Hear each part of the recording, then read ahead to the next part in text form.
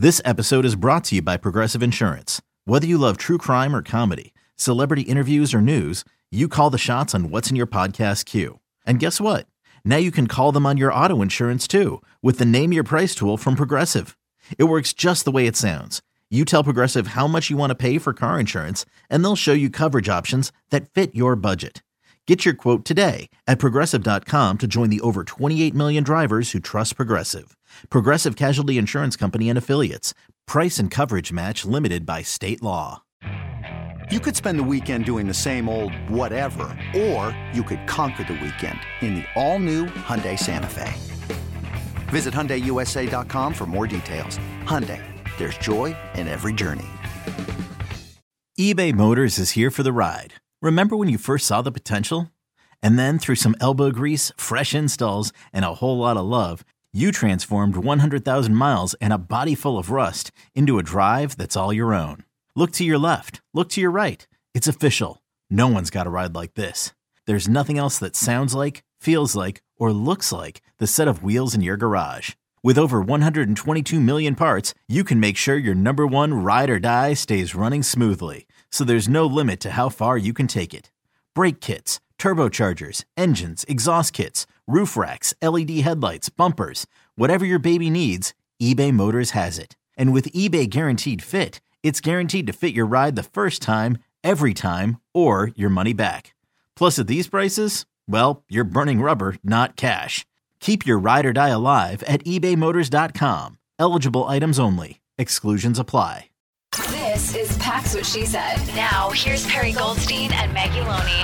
I do want to ask you, because I've been thinking about this week. So you mentioned, obviously, the Vikings weapons. I think anyone who watches football knows about the Vikings weapons. The Packers did a pretty nice job. Look, the Miami got their explosive plays. They have Tyreek Hill. They have Jalen Waddle. They're going to get their explosive plays. Justin Jefferson, he's going to get his. But I think the Packers actually did a really nice job after the first quarter limiting what those two receivers were able to do in Miami. Do we want to see the same plan, if you will, scheme deployed against a Vikings offense with a Justin Jefferson? Yeah, I mean, I think, the same kind of game planning needs to happen. At this point, obviously Eric Stokes isn't playing and everything looks a little bit different now. But Jair, I wanted to actually talk about this on the show, so I'm glad that you brought this up.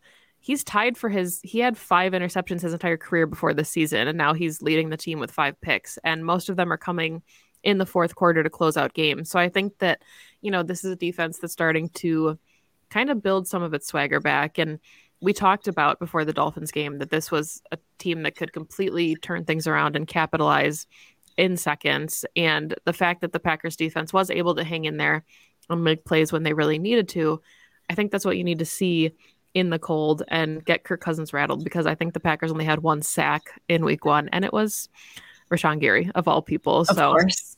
Yes. Yeah, I think just a repeat performance from the Packers in terms of what they're able to do against Miami. Not to say I expect there to be 3 picks, et cetera, but I just think the way that they were able to stay really stout up front, stop the run, make Miami one-dimensional, right? Like, let's limit Dalvin Cook, make Kirk throw the ball. Kirk can throw the ball, right? He can pick apart his own, and he has Justin Jefferson. He's going to lob it up to Justin no matter who's on him. So the secondary is going to get it's going to have its moments that may not look pretty, but it's just about limiting everything and hopefully getting the ball back to the offense to score points. I think that this team, I just think that with what they're playing for, it gives them a little bit more juice. And given the commonality of opponent and the ability to self-scout, I know that they've been watching film together a lot more the last couple of weeks. That they're putting on the tape from week 1, and they're going to say, we're not letting this happen again. Another huge difference, Packers have a returner. I know Keisean Nixon didn't practice today, but they now have a legit special teams threat that they did not have week 1. And so obviously you hope that Nixon is okay for the game, but you get the ball in his hands and maybe Packers get nice field position to start off a couple of drives, and it completely also changes everything from week one. And this Vikings team is such an enigma to me. And I know I've made the comparison before with the 2019 Packers where they just hung on in a lot of really close games. And you could have basically flipped a coin where they either won or lost, and either outcome wouldn't have surprised you. And I feel like that's this Vikings team in a nutshell. Their losses have been pretty significant losses.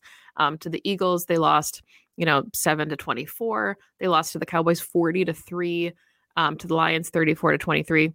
But their only victory over one score was, of course, the Packers in week one when they won by multiple scores. But every other game this season, they're winning either in overtime by a field goal or they're winning by one score. So you could argue that this is a team that, obviously you have to be pretty good to make some of these comebacks that they have, like we saw against the Colts. But I don't want to say any team gets lucky. It's a week-to-week league. Every team can win any game, but there's just something about this Vikings team that I haven't bought into yet, as far as being like a true, genuine playoff contender, like you would say maybe the Eagles are at this point, or even the Cowboys. Well, Vegas agrees with you. Vegas does not like the Vikings, and I'm pretty sure that they're underdogs coming into this game at Lambeau by 3.5 points last time I checked. So kind of wild to see a 12-3 team. Yes, they're away, sure, but they're underdogs by Vegas' standards against a 7-8 team who's fighting for a playoff spot. And I just think that says a lot. You ready? Showtime. On May 3rd, summer starts with The Fall Guy. Let's do it later. Let's drink a spicy margarita. Make some bad decisions. Yes. Audiences are falling in love with the most entertaining film of the year. Fall Guy. Fall Guy? Fall Guy. That's what the poster said. See Ryan Gosling and Emily Blunt in the movie critics say exists to make you happy. Trying to make it out? Nope. Because I don't either. It's not what I'm into right now. What are you into? Talking. Yeah. The Fall Guy. Only in theaters May 3rd. Rated PG-13. Yeah, I agree with you. So lots to look for, obviously, going into Sunday. Any other thoughts that you have, before?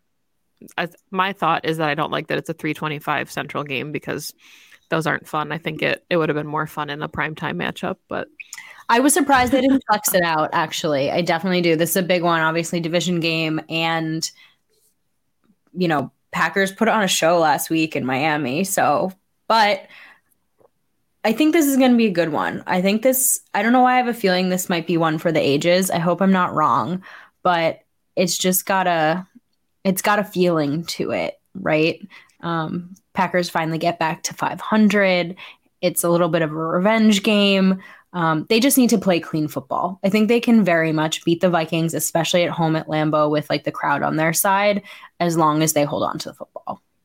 Yeah, absolutely. And so much, we talked, pre-show that the Packers were maybe going to get back into that one, but it was too little too late and they had started making adjustments, but the fourth quarter got away from them.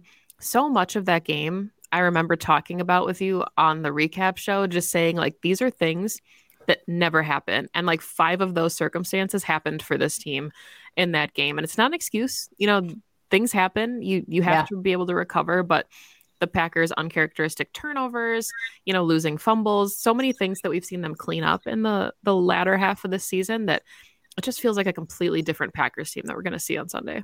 I completely agree with you. And they have 2 new weapons, quite frankly, that they didn't have in week one. And those cannot be understated because it's not just any 2 weapons. Christian Watson is commanding major attention these days, double, triple defenders, especially in the red zone.